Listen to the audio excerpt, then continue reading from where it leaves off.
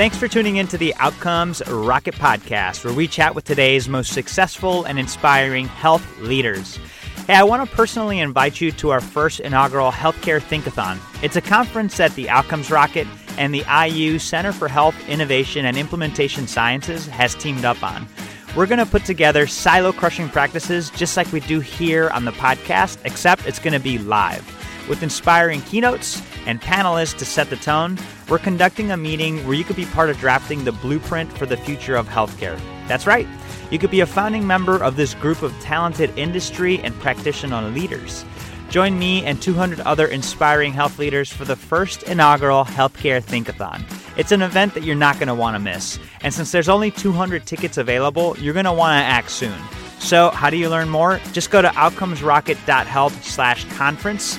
For more details on how to attend, that's outcomesrocket.health/conference. And you'll be able to get all the info that you need on this amazing Healthcare Think-a-thon. That's outcomesrocket.health/conference. Welcome back once again to the Outcomes Rocket Podcast, where we chat with today's most successful and inspiring health leaders. I welcome you to go to outcomesrocket.health/reviews, where you could rate and review today's podcast because we have an amazing guest. His name is Fard Janmar. He's a digital health innovation supercharger and futurist from New York City area. He is definitely careful about how tech, innovation, and progress influence healthcare. He's a speaker on various topics on this, and he's also been a founder of a company called Inspectos LLC, where they are a consulting company specialized in strategy, research, and training.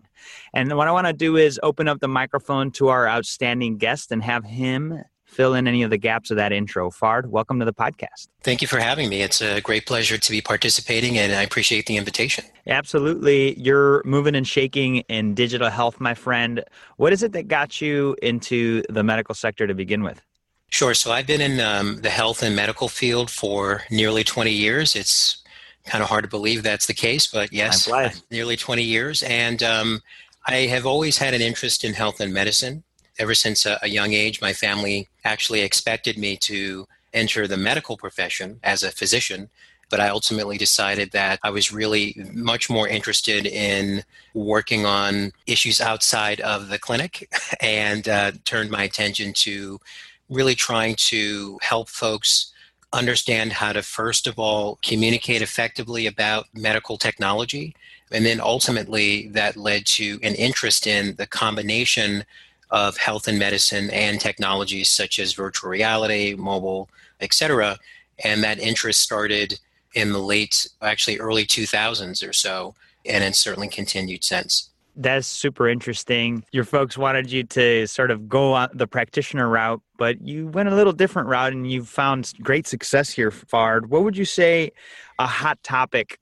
You take a look at all of health, right? I mean, you kind of have a broad view on this. What would you say a hot topic that should be on every medical leader's agenda today? What is that? The way I like to kind of think about where health and medicine is globally is that obviously over the last few years, there's been an intensive focus on the digitization of health, both here in the United States and also around the world. And the reason for that is that there are so many issues related to worsening health outcomes for people around the world, an increasing aging population, medical expenses and healthcare expenses that continue to skyrocket. And so what people have decided is that there's something about the use of digital technologies that can potentially help solve some of these issues. And so for obviously the folks listening into this podcast understand that digital technologies are certainly important. The key thing that should be on everyone's mind is not so much whether or not digital technologies will go away in healthcare or they'll die, as some people have discussed, but more about what are the most effective ways to implement these technologies to solve those pressing issues that I mentioned earlier. And so I think everyone, whether they're an individual physician or working at the highest levels of provider organizations, that's certainly on their minds. I know this from my conversations with them, but it should be something that everybody's focused on. How do we implement in a way that's going to help us to solve these problems in a very efficient and cost-effective way? So when we're talking about these new and innovative technologies, some are rocking and rolling, some are falling by the wayside. What would you say the key to implementing these technologies in an impactful way? And how are you guys doing some things like that to improve outcomes?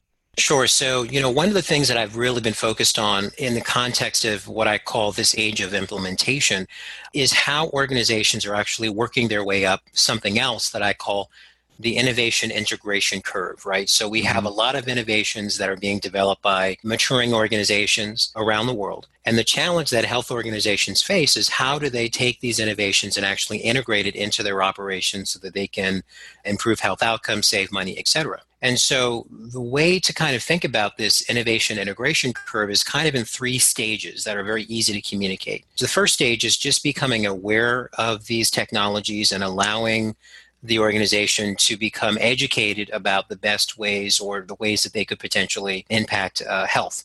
The second is once people have made a determination that these technologies could actually be helpful after stage one, they kind of enter into stage two, which is what I call engagement and capacity boosting. So basically that means launching pilot projects and really developing the internal capabilities to utilize these technologies to the best of their ability. And then after stage two, after the organization has a good sense of how to use these technologies in some limited ways, they can then think about how do they actually scale these technologies and make them have the ability to use them proficiently across numerous therapeutic categories, use cases, et cetera. And so as you think through this stage one, stage two, stage three, it's both a communication strategy in terms of talking within the organization about where you are on the innovation integration process, and then also engaging in specific types of activities related to each stage that will help you kind of systematically engage with these tools. And so the way that I talk about technology may be a bit different from maybe what some of you listening are used to. Usually there's an emphasis on maybe some specific technology trends such as artificial intelligence or the Internet of Voice with applications such as Alexa. My focus in terms of the work that I do with organizations around the world is really helping them to systematically move through these stages so that they can understand where innovation can happen within the organization, the best ways to implement that, and then finally be successful.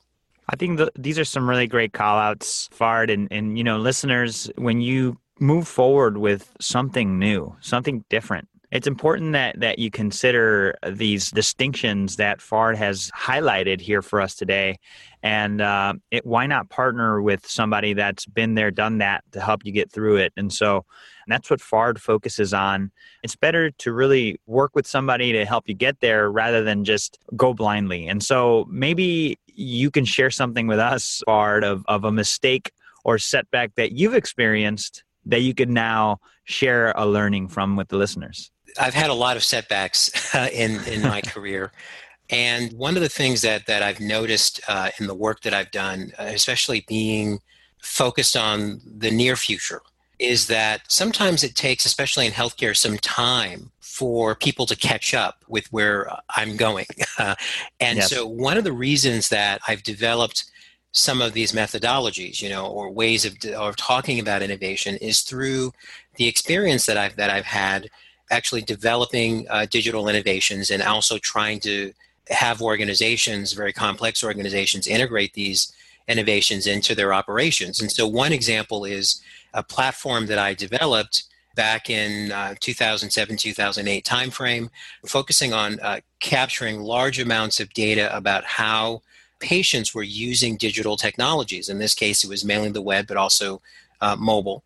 And we were gathering tons and tons of data about their digital activities in order to kind of do some very loose correlations between exposure to digital content and behaviors, healthcare behaviors. So, for example, if people were constantly seeing messages about a specific medication, whether or not that actually would change their mind about adhering to that medication, et cetera. And so taking that technology at that time to some very large healthcare organizations, it was very difficult for them to understand how they would integrate this type of technology into their operations. And so what I would say is that the experience of integrating innovation into complex organizations comes in part from that difficulty that I had with an application at that time that I think was a little bit too early for the market. Now and today, we have massive projects such as Google Baseline, and we have ResearchKit and other tools that are routinely capturing this kind of data and then operationalizing it for health organizations. But at the time, this particular innovation, it was just too early for a technology like this. And so timing and understanding some of the barriers that innovation faces has been very helpful in terms of taking the learnings from that experience and applying it to some of the newer projects that I've worked on. That's a great call out, Fard. And it could be a great idea, but if the timing is just not right, if the capacity, right, you said the mid stage is capacity building, if it's not there, it's not going to happen. Absolutely. And so I think that that's something that a lot of people who are kind of outside or innovating or trying to push innovations through, it's not this word disruptive innovation, right? People talk about disruptive innovation all the time. And, I certainly think that that's helpful in some respects to talk about disruption. But at the end of the day, the question is, how are these technologies going to actually disrupt if they don't have the ability to really be interweaved within the clinical workflow or the life stage of the patient or how organizations operate from a policy perspective, for example. And so innovations can only be disruptive if they have the ability to upend some of the fundamental drivers of a system. And I think that what we're seeing with how organizations like Amazon, organizations like Google are looking at the healthcare system, what they're saying is, well, we can't just try to inject our technologies into these existing systems. We have to maybe start to transform some of the fundamentals of the marketplace, utilizing some of our expertise from other domains so that we can shift the landscape toward where we'd like to go as opposed to where it is now. So I think it's really thinking systematically about the process of innovation, integration, and the systems that actually surround innovation so that one can truly be a transformative force in a way that's productive rather than counterproductive for these health organizations. Yeah, Fard, that's such a great call out. And, why focus on being disruptive? I feel like so many people just want to be disruptive. Forget about being disruptive. Why don't you add some value and figure out a way to do it in a new way? Yeah, I think that the word disruptive is, useful in some contexts. But again, kind of going back to the stages or this age of implementation I've been talking about, right? Where we are right now is, where does the rubber meet the road with these technologies? Does the promise of these technologies actually match the reality of where we need to go from, everything from improving adherence to decreasing the prevalence of diabetes? And so when you see the technologies that are successful, you see that they're really focusing in on looking at a problem in a new way and solving that problem. And when people see success, that's when they're willing to go and say, okay, yeah, we do need to change the way that we're doing things. But you can't say to people, change for change's sake. You have to have some level of evidence and some level of understanding about the best ways to engage so that people can both understand what you're trying to do, trust that it's going to do what you say it's going to do, and then finally get a good ROI from actually utilizing these innovations. Very well said, Fard. It's obvious that you spend a lot of time thinking through these things and helping your clients get through the process. So really appreciate you sharing these words of wisdom. Yeah, thank you. I appreciate it. So I was curious, right? So you gave us that point of failure. I feel like we learn a lot from that, but I think it's also good to celebrate our successes. Can you share with the listeners one of your most proud medical leadership experiences to date? Yeah, so, one of the things that I've been really working on over the last couple of years is one aspect of kind of the three things that I work on a daily basis. And you referenced it earlier in the conversation, but I'll just repeat them. One of them is helping people to understand where the global digital health landscape is going in a very concrete and practical way. The second is strategy, and we've been talking a lot about innovation strategy. And the third is kind of research about what makes innovation go. In the first area, which is helping people understand where the digital health landscape is going in a very practical way, one of the projects that I decided to work on in 2015 was basically launching and starting to collect a large amount of data about how digital health was actually evolving globally. And I started to collect this data, I remember in the very beginning of January 2015, because I had an intuition that this information surrounding us on social media, on the web, etc., would be useful. But there really wasn't anyone collecting this information in a systematic way.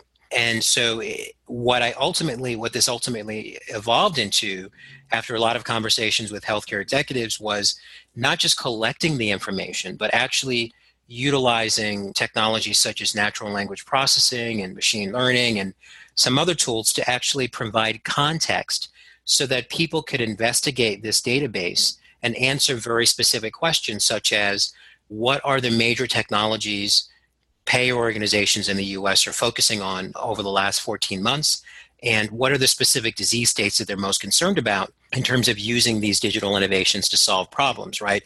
That's not something that you can easily get from, say, a Google search, right? Right. And so one of the things I'm most proud of is kind of taking this and evolving this data set until now it's the world's largest classified and organized data set, more than 4.5 million data points and growing, that now I am starting to use with both startup organizations, large complex organizations around the world, to help them to answer questions very, very quickly about where markets are going, and in a way that provides them with insight and context about where these technologies are actually going, so they can answer these questions very, very quickly. So that's a really vital part of the innovation process, right? Having the ability to quickly understand from a contextual perspective, where is the market going?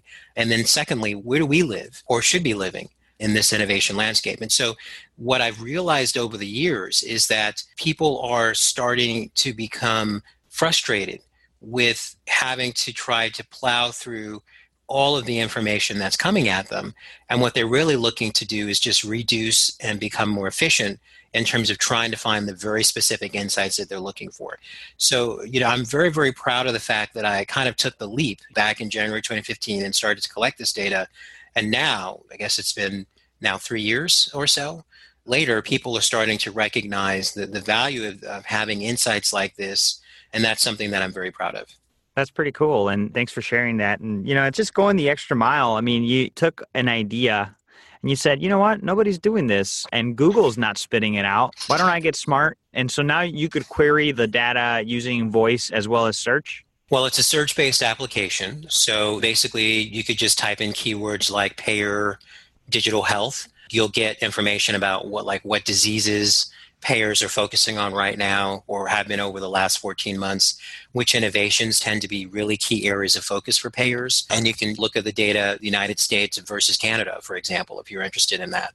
So it's not a voice-enabled application, but it is a search-based application that helps people to answer those questions really, really quickly and kind of slice and dice the data in ways that weren't possible before. And so the key thing, kind of talking about pride of ownership or having doing this, is that the thing, I spoke before about sometimes being a little bit ahead of where people are. Yes. And so when I started this project, people were kind of like just getting up to speed on digital health. They really felt that they could have a handle on what was happening in the market because it was much smaller back then. Now, things are happening in China and Indonesia and Iceland and Finland, things are happening around the world in big ways, and it's just impossible for anyone to use email newsletters or Google or those types of things to keep up with it. And so I'm sensing that there's more and more value from having this kind of longitudinal database so that people can see how things have evolved and pinpoint and quickly understand what issues are important to them as they try once again to implement these innovations. That's pretty cool. And Fard, if the listeners want to find out more about this database, and how do they find out? Where do they go?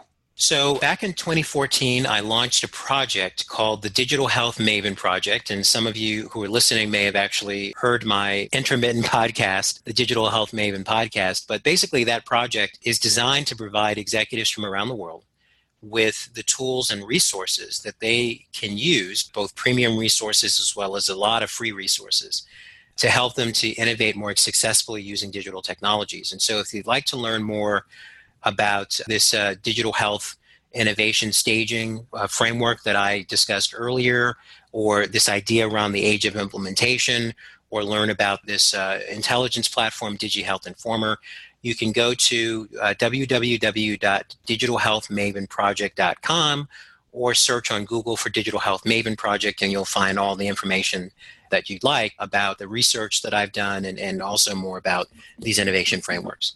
That's awesome, Fard. Thanks for sharing that. Listeners, digitalhealthmaven.com. We'll also provide a link to that on the show notes for this episode. Just go to outcomesrocket.health/Fard, F-A-R-D, and you'll be able to find it there.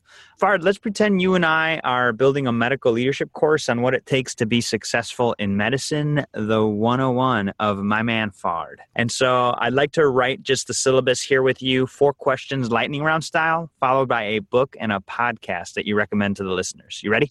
Sure. What's the best way to improve health outcomes? Best way to improve health outcomes is to take patient centricity from being a buzzword to actually living it. And so what that means is really collecting information, personalizing the interventions to account for people's cultural background, language, etc., and then engaging deeply, sometimes on a one-on-one basis with patients to help them take the steps that they need every day to improve health outcomes, reduce the risk of strokes and heart attacks, etc. It's very labor, even though we have a lot of these digital technologies, what they allow us to do is to scale our operations, but it still requires the human touch and some level of personalized support for people to really make the changes that they need to make in order to improve outcomes across a whole range of areas. What's the biggest mistake or pitfall to avoid? I think one of the biggest mistakes is being in your silo, your own silo, and thinking that you know everything. And so one of the things that I encourage people to do is to cultivate curiosity. And what that means is to really understand, try to break outside of your bubble, your day-to-day, and cultivate the curiosity that you can use to look at problems in a new way and be flexible about the best ways to achieve the goals you're looking to achieve. How do you stay relevant as an organization despite constant change? I think the key thing to remaining relevant as an organization is to really try to give people within the organization ongoing learning opportunities, right? There's a lot of organizations that do invest in their employees, do invest in their ongoing learning, but not enough organizations really prioritize that. And so in order to stay relevant, you really have to know what's going on, and you have to, not just at the highest levels of the organization, but also managers who are responsible for implementing really do need to have the ability to be exposed to new ideas, to continuously learn about what's happening across the landscape, and then have the ability to apply what they learn in interesting ways, either in mission critical projects or more experimental initiatives. This idea of creating innovation silos where you kind of got the innovation center out somewhere and then they're the ones doing innovation is great to kind of start to get things moving outside of kind of the bureaucracy of the organization. But ultimately, you're going to have to bring that activity into the organization and provide people up and down the organizational hierarchy with the ability to be exposed to these innovations, to understand how they work, and also implement them in new ways. That's really the only way that organizations can stay relevant despite the fact that things are changing, and they're changing even faster than they have in the past. I mean, just the pace of change is just accelerating. So I think that doing that is vitally important. What a great call out, Fard. And listeners, think about that process again that Fard talked about at the beginning, right? You really, innovation has different stages and you can't just silo it. You got to empower the entire organization that is at the front line, these managers, these directors, to make it happen. Love that, Fard. What's an area of focus that should drive everything in a health organization? I think there's a lot of things that health organizations are concerned about, right? Profitability, maximizing clinical workflows, those types of things. I think one of the things that tends to get lost is the fact that as large as organizations are, they're still populated by individuals, by people. And I think the focus of trying to make sure that your workforce or your colleagues are respected, they have a work environment that they feel like they can contribute to, those are some of the things that I think are sometimes under-recognized in organizations. And so I think if we push toward that level of focus on the people within the organization and supporting them, I think that will make organizations much more successful. Love it. What's a book and a podcast that you recommend to the listeners, Fard? Yeah, so a book that I recommend to listeners is a book written a few years ago called Steal Like an Artist. I really like this book because it focuses on cultivating the idea that great work always is built on the shoulders of others. And so what artists do is that they take and remix the work that other people are doing in order to achieve their specific goals. So that's a book that I certainly recommend that people kind of take a listen to. One of the podcasts that I really enjoy that's actually not related to healthcare, but I listen to quite often, I've listened to it for a long time, is a podcast called On Being by Krista Tippett. Like On Being? On like B-E-I-N-G? Yeah, On Being. Okay. Right, by Krista Tippett. I like the title. What's it about? Yeah, basically it's a podcast that just interviews people about their perceptions of the world, how they grew up. That's pretty cool. What makes them tick. And a lot of the people that are interviewed on the podcast are very prominent people. So they're talking about things like how their faith, for example, shaped their thinking, why they do what they do, what makes them tick. So that's a podcast that I really like. I'm sure some of the listeners know about that podcast, and it's one that I recommend. That's a great recommendation. Steal Like an Artist and On Being. And, a quote that I've heard kind of in tune with that, Fard, is, and listeners, it's, you're a human being, you're not a human doing. And so focus more on being and you'll be more fulfilled. Absolutely. Absolutely. I certainly agree with that. Fard, appreciate that. Before we conclude, I'd love if you could just share a closing thought and then the best place where the listeners could get in touch with you. Yeah, so, my biggest closing thought, since I tend to focus a lot on digital innovation, and, I describe myself as a digital health futurist focused on the short-term future. I think the closing thought is stay curious, stay focused, and really try to understand how these technologies can be implemented to solve real problems that people are facing every day. I think if you do those things, you can be more successful from an innovation process, and then separate the hype from the reality and start to make a difference when it comes to implementing these technologies in the day-to-day work. Awesome. That's really powerful. And where would you say the listeners could get a hold of you or follow you? Sure. So people can go to www.digitalhealthmaven.com. They can, as I mentioned, get access to a lot of different resources. If they'd like to get in touch, they can visit my personal website, www.fardjeanmar.com. You can learn a lot more about me. You can contact me through the contact form there. I'm always happy to talk with people about the work that they're doing, and I look forward to hearing from some of your listeners, hopefully soon. Hey, thanks a lot, Fard. We really appreciate you spending time with us. Listeners, don't worry about writing any of that down. All of the resources that Fard shared, our conversation, the book, everything could be found at outcomesrocket.health/Fard, F-A-R-D. Fard, truly appreciative of your insights and looking forward to staying in touch with you. Thank you so much for this great opportunity. This is a fantastic conversation, and best of luck with continuing with the podcast. It's definitely a great show.